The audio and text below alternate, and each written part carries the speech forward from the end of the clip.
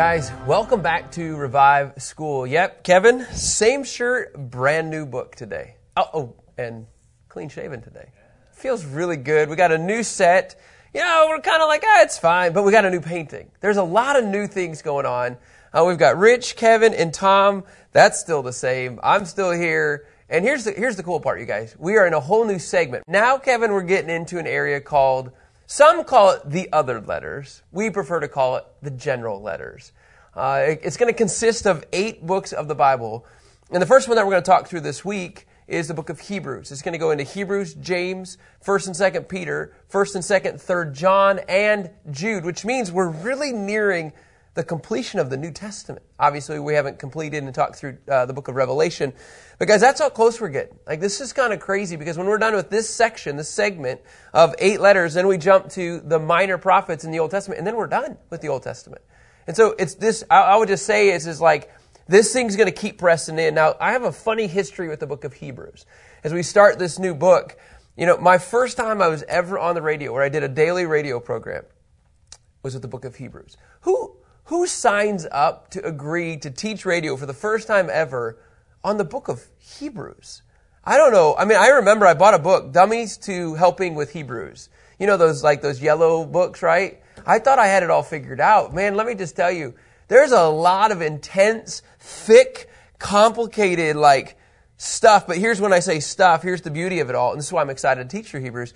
Now that we've gone through Revive School and that we're plowing through this, Hebrews is really a blend of the old and the new. Now, there's no other way around this. It's Matthew 5:17 on steroids. Okay, so Matthew 5:17, Jesus is talking and he says, hey, look, okay, guys, I did not come to destroy the law. He says, don't assume that I came to destroy the law or the prophets. I did not come to destroy, but to fulfill. And that's exactly what all of the book of Hebrews is. It's a fulfillment, literally, you guys, of the law and the prophets. Now, we always have this phrase, this one word to describe the Messiah, to describe Jesus, because remember, we're all about the complete portrait of the Messiah in every book of the Bible. And the phrase that we have, and it's kind of one of those, it's kind of the obvious one. If you read through the book of Hebrews, there's multiple layers that you could look at. But the one that we're going to go with is high priest. So when we get into the book of Hebrews, we're going to get into Jesus' role as a high priest. Kevin, you're really good at this. Just in general, when we say high priest, I mean, how does that tie into the Old Testament?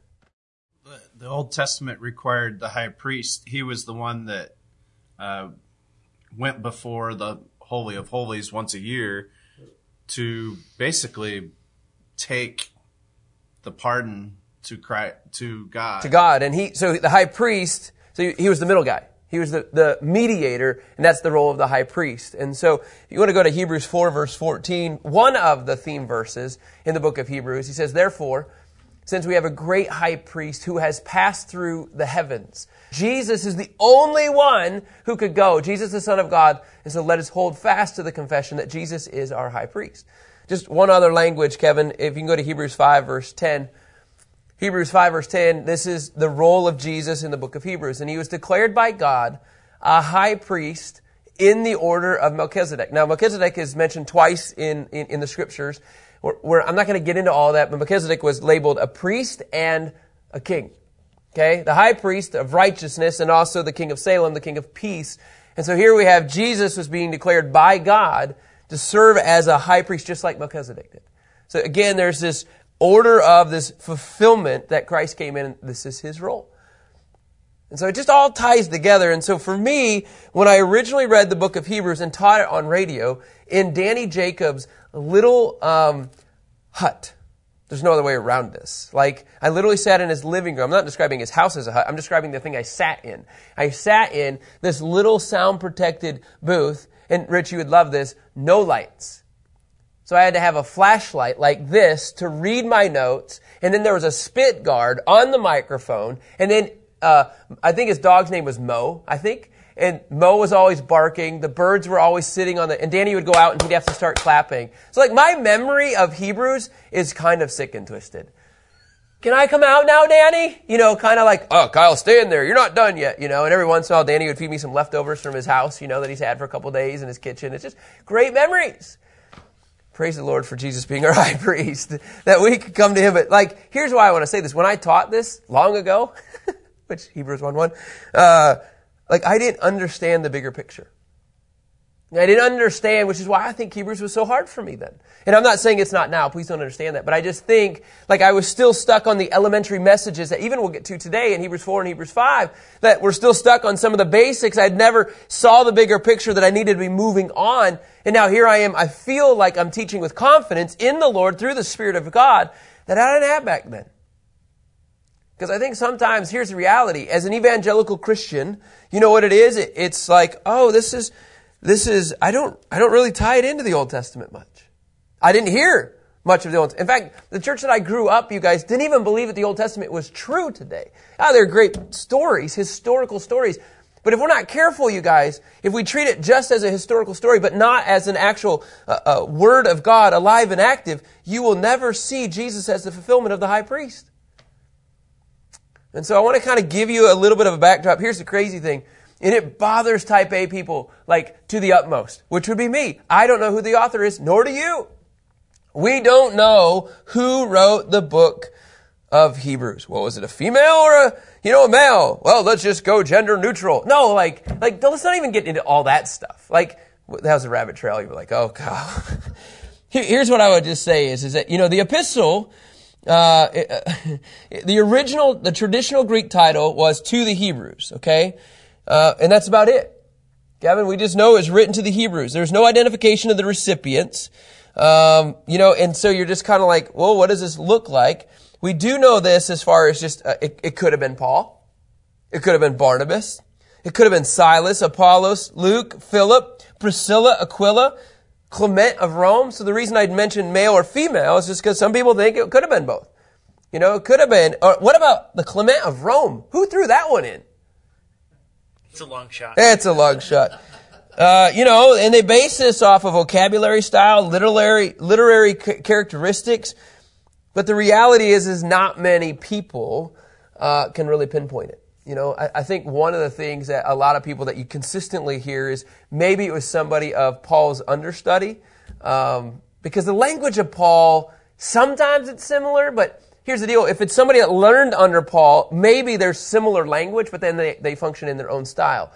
Again, we really don't know. Please don't get caught up on the author. I know it would be nice. I know it would be fun to be like, oh, I think I got it. I got it figured out. And we don't. And so I just think in my mind and in my thoughts, I love what some people just say, well, at least we can say the Holy Spirit wrote it. Kevin, are you okay with that? I'm okay with it. I'm actually okay with that as well. Okay, when was this actually written? Okay, we do have a timeline up here that you guys have. I think you put together so beautifully, right? And so here's what it kind of looks like. So you have Moses was born-ish. Timing, whenever we say this, it's always ish. So you got 1525, Moses was born. Exodus from Egypt, enter promised land. We know this. We're talking about the Old Testament time frame. We hung out here all kinds of time, right, in the major prophets. The temple was destroyed by the Babylonians in 586 BC. Now, here it is. The temple in 586, that was the first temple, Kevin, that was destroyed, okay? This was Solomon's temple. Then you have Zerubbabel, right? He comes in, and Herod's temple, and they build the temple again. So by the end, 70 AD, the temple was destroyed. Many people would say that the Hebrews was written before the second temple was destroyed. In 65, somewhere in between 65 to 69 AD. So that's kind of the image, it's kind of the picture that you can have. I will tell you this, Timothy had just been released from prison. If you go to Hebrews 13, verse 23, persecution was becoming severe. Okay, so persecution was becoming severe. In Hebrews 13:23, be aware that our brother Timothy has been released. Well, Kevin, automatically, if he's in prison, you can imply things aren't looking good for believers. If he comes soon enough, he will be with me when I see you. So again, to go back to the temple being destroyed, persecution is taking place. That's why I love the parallel of the major prophets right before 586 and the book of Hebrews right before possibly 70 AD. As far as any other context, I think if you go to Hebrews 12, verse 4, just in this same vein, if you don't mind. In the same vein, in Hebrews 12:4, and struggling against sin, yet you have not resisted to the point of shedding your blood. This is talking about persecution. Okay, so in struggling against sin, you have not yet resisted to the point of shedding your blood. There's another language in Hebrews 10, you don't need to go there, verse 32 through 39. They were being tempted, you guys, to literally cast aside their identification with Christ. Why? Because of persecution. Okay, there's a lot of layers here. This is not the only theme. We're going to get into multiple themes, but this is one of them. If I decide to take this route of following Christ 100%, I'm going to experience persecution.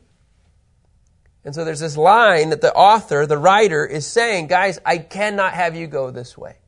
I need you to hold firm to the message, to the gospel of Jesus Christ. It's interesting when you study the audience, like who's he writing to?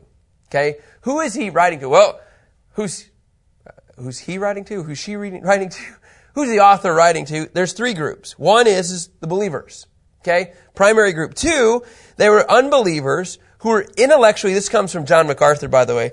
They're unbelievers who were intellectually convinced of the gospel. Oh, I've heard it. Okay, yeah. How many times do we interact with people, you guys, that are non-believers? Oh yeah, Jesus is the Son of God. Right? Does that make sense? And then you have the third group, the unbelievers who were attracted, okay, but they had not made a decision yet. They're just on the fence.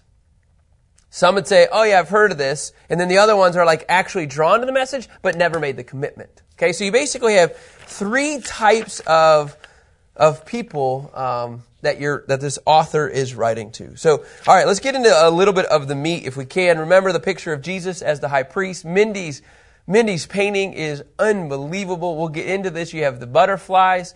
You have obviously Jesus on the cross, but clearly he's on the cross because he serves as the high priest. It gives us access to the Father. Again, we'll get all of that. The key, what does that even look like? I'll just say this. The key to the Father was Jesus' his sacrifice. And Mindy even says, I painted a gold key symbolizing this is the very key for our eternity through his blood. And Jesus, Mindy even writes, I like this, holds the key for the better covenant. This language, Jesus is better. Kevin, if you'll throw this up here on the screen. This is a common language. I want to just do a big picture, and then we'll begin to get into it today, okay?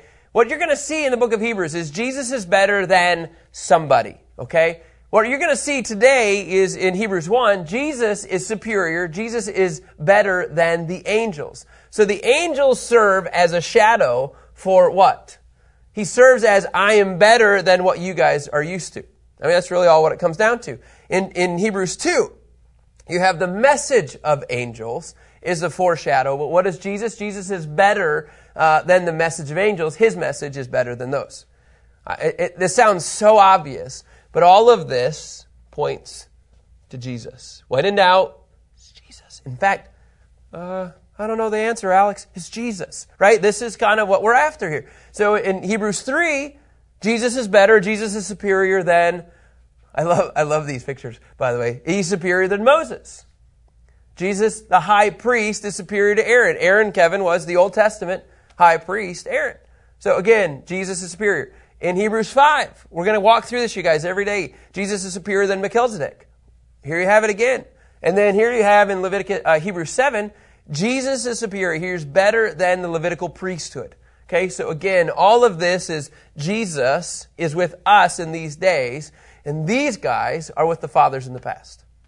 Okay, again, we'll probably reference this. This could be a regular occurring chart that we have, but when we get into Hebrews 1, you have to understand, you're going to see this language that Jesus is greater than, specifically, the angels. So Kevin, if you would, Hebrews 1, verse 1, long ago, this should be like a Star Wars movie, right? Dun, dun, dun.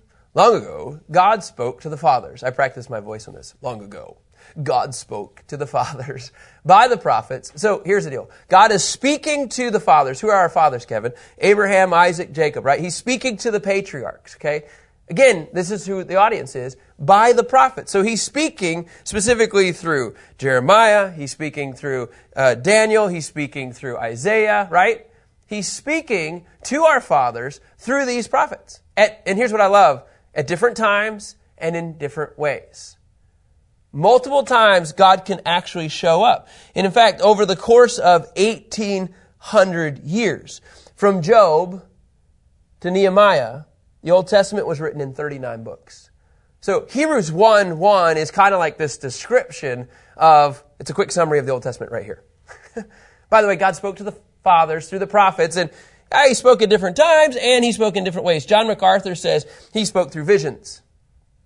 He spoke through symbols. He spoke through parables. He spoke in poetry. He spoke in, literary form. And the style varied, but here's what I love. In all of Hebrews 1:1, it's always God's revelation.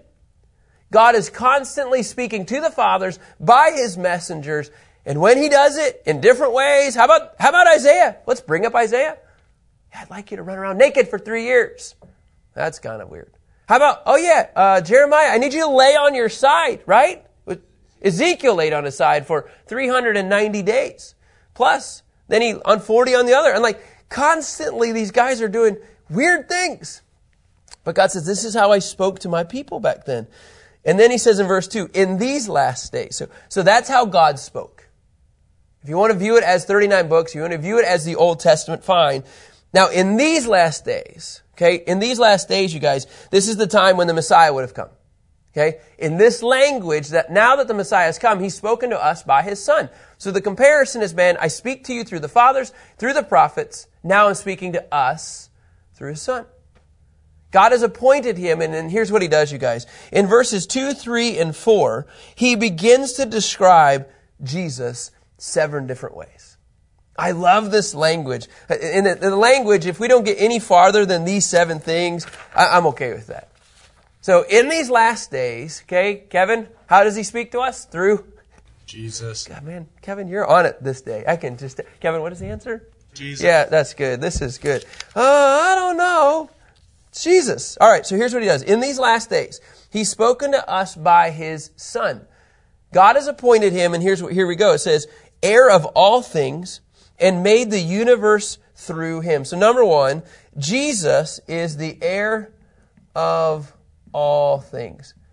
All right, Rich, Kevin, Tom, when you hear the word heir, what does it automatically imply? What has God done with Jesus?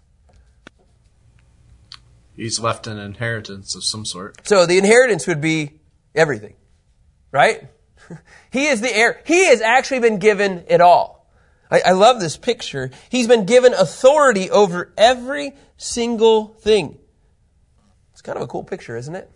Oh, by the way, His Son, so this would be Jesus, is the heir of all things. Literally, the heir of all things. Now watch this. It says, because of time, I'm going to keep going here.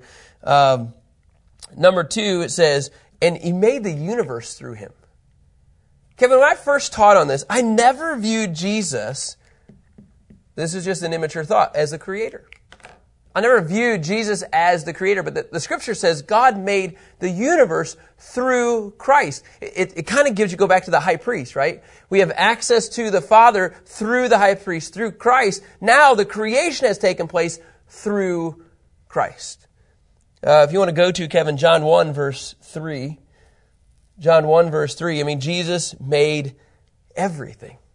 It says in John 1, 3, all things were created through Christ. And apart from Him, not one thing was created that has been created. So, I'll just keep it simple.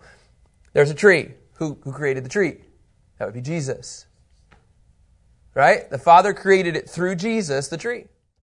It's interesting, though, John and the writer of Hebrews use the same language. It's through. Good observation. Kevin, when in doubt, what's the answer? Jesus. Okay, good. All right, we're on the same page. Okay, so in Hebrews 1, you're going to see 7 different attributes, 7 different characteristics, 7 different affirmations about the role of Christ. 1 is He's the heir of all things. Jesus has literally been given everything. 2, everything was created through Christ. Now, if you want to keep going in verse 3, Hebrews 1, verse 3, the Son is the radiance of God's glory. So we're just going to say, He is the radiance of God's glory. Some people would say he's the manifest of God's being. So in other words, what you see is he's the brightness.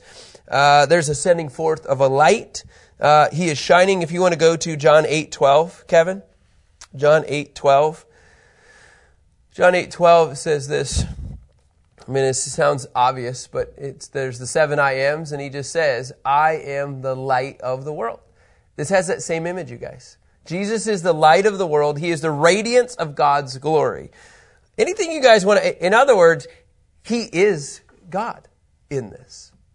There's not a question. He is God in all of this. And then here's the part that really messes with people. And it says, if you want to go back to verse 3, the exact representation, the exact expression of his nature. So you can look at it in multiple ways. He's the perfect representation or the expression of God. I'm going to go to John 14, verse 9 for me, Kevin. I love this image. He is the perfect, John MacArthur says, he's the perfect imprint of God. John 14:9 says, have I been among you? Jesus says, have I been among you all this time without your knowing me, Philip? The one who has seen me has seen the Father. How can you say, show us the Father? So if you have seen Christ, you have seen the Father. Kevin, what can that only imply? He is God. He's God. If you've seen me, you have seen the Father. What an awesome picture. So in Hebrews 1, the unknown writer, talking to a group of Hebrew believers, says, by the way, Jesus is the heir of all things. Jesus is also the creator. He's the radiance of God's glory. He actually reflects God's light. Now, what's crazy when I say the word reflection, don't get caught up and just say, well, he's only a reflection. No, he's reflecting God himself. And then in this, number 4 is that he is a perfect representation. He is the imprint. He is the expression of God here on earth. Jesus is God. And he's greater than anything else that we have seen. If you want to keep going, Kevin, if you don't mind, and it says this, he's the exact expression of his nature, sustaining all things by his powerful word. And so when you get into this sustaining, I think you can just, it's called, he is the sustainer of all things. Again, I'd like to go through this a little bit more, but we can't because of time. Sustaining all things by his powerful word. That word sustainer, I think for me, I've always viewed that as, I remember when I first taught this, as the glue. You know, Jesus holds it all together. He keeps it all together based on what? Based on what? By his powerful word. When there is no standard, then there's nothing being held together. Jesus clearly is the one that puts all of this together. He keeps this thing intact. I don't know how else to describe this. It's an effective word that he brings all together. Can you go to Colossians 1, verse 17 for me, Kevin, please? Colossians 1, verse 17. I love this image. He is before all things. This is Christ, and by him all things hold together. Let's just state the obvious. Your life is falling apart. And you don't know Christ? Jesus promises you, he says, man, I'll put it together for you. It doesn't make it perfect? No. But it means you have somebody to actually say, I'm going to help you get through all this. I'm going to hold you in this process. The unknown writer of Hebrews, he's talking about the high priest. He says, all right, Jesus is the heir of all things. He's the creator. He's the radiance of God's glory. He's the perfect representation of God. He's a sustainer of all things. And then I think the one that's kind of the obvious one, it says, and after making purifications, I'm back in verse 3, after making purification for sins, it says he sat down at the right hand of the majesty on high. And so what do you have here is that this is the one that everybody kind of would go to, he's the Savior. After making purification for sins on the cross as the key, what does he do? He sits down at the right hand of the majesty on high. I mean, multiple verses you could go to. Let's go to one of them, Kevin. Go to Titus 2, verse 14, if you don't mind. Titus 2, verse 14. Scripture just says he gave himself for us to redeem us from all lawlessness. So he gave himself for us on the cross to redeem us from all of what? All lawlessness. And to cleanse for himself a special people eager to do works. He serves as our Savior because of what he did on the cross. And then finally, number 7, if you can just say it, when it says he sits down at the right hand of the majesty on high, what you can imply is that he is the exalted Lord. He's the exalted Lord. He's now sitting at the right hand of the Majesty on high, interceding on our behalf. Now, this is kind of the incredible backdrop. If you ever want to do a study, please study this. Hebrews 1, 2, and 3. There's so much meat in each one of these sections, but you're like, I want to get to know Christ better. This is a great way to do this. Especially when you have people interacting with you, they're like, oh, Jesus isn't God. Man, just study Hebrews 1, 2, and 3. That study will take you everywhere, you guys. By Him saying He's the Creator, by Him saying He's the exact representation of God, by Him saying He's the sustainer of all things, clearly there's a picture that the author of Hebrews wants us to embrace. And then when you get into verses 4 through 14, here's this picture that we haven't even got to today, but Jesus is going to be painted as superior. He's going to be greater than the angels. It says in verse 4, so He became higher in rank than the angels, just as the name He inherited is superior to theirs. Verse 5, Scripture says, for to which of the angels did He ever say, you're my son? Today I become your father. Again, I will be his father and he will be my son. In other words, He never said that to Michael. He never said that to Gabriel. He didn't ever say that to any of His angels. No, He said this to His son. Man, you're greater than the angels. Verse 6. When he again brings His firstborn into the world, He says, and all God's angels must worship Him. So here's this image. In the Old Testament, Kevin, the angels were elevated. I mean, they were the messengers that came and spoke truth into His fathers, into the prophets, right? They're the ones who spoke truth into them. But now, those angels are now worshiping, Kevin, here it is, Jesus. Jesus is superior than angels. Jesus is better. Jesus is greater than angels. That's why we don't worship angels, you guys. We worship Jesus. Verse 7, Scripture then just says, and about the angels, He says He makes His angels winds and His servants a fiery flame. But to the Son, your throne, God, is forever and ever, and the scepter of your kingdom is a scepter of justice. When you hear your throne, God, is forever and ever, you automatically go back to 2 Samuel 7, don't you? This kingdom, this lineage, this throne that's going to be established through the high priest, it continues on. It's a scepter of justice. And so here you have this beautiful picture of Christ in all of this. Let me just jump down to verse 13. Now, to which of the angels has ever said, sit at my right hand until I make your enemies your footstool? He never said that. Are they not angels? Are just, look at this. Now, I don't say just, but they're powerful. It says are they not all ministering spirits sent out to serve those who are going to inherit salvation? So here's the one picture I just want you to get. The role of angels, according to Hebrews 1:14, is to serve as ministering spirits to help those that are going out sharing the gospel for people that are about to inherit salvation. They go out and they help prepare the way for us to deliver the gospel, and the gospel is because of Jesus. All right, guys, this is Hebrews. We flew through this. This is the backdrop, but all of this you have to understand is pointing to Christ, serving as a high priest. And oh, by the way, here's 7 different characteristics of who He is. And at the end of Hebrews, 4 through 14, you have this picture of, and by the way, please don't forget, Jesus is better, greater than any angel will ever be. And so I think one of the points is we worship Christ, not the angels. All right, guys, we'll talk to you tomorrow as we continue to plow through Hebrews 2. Thanks.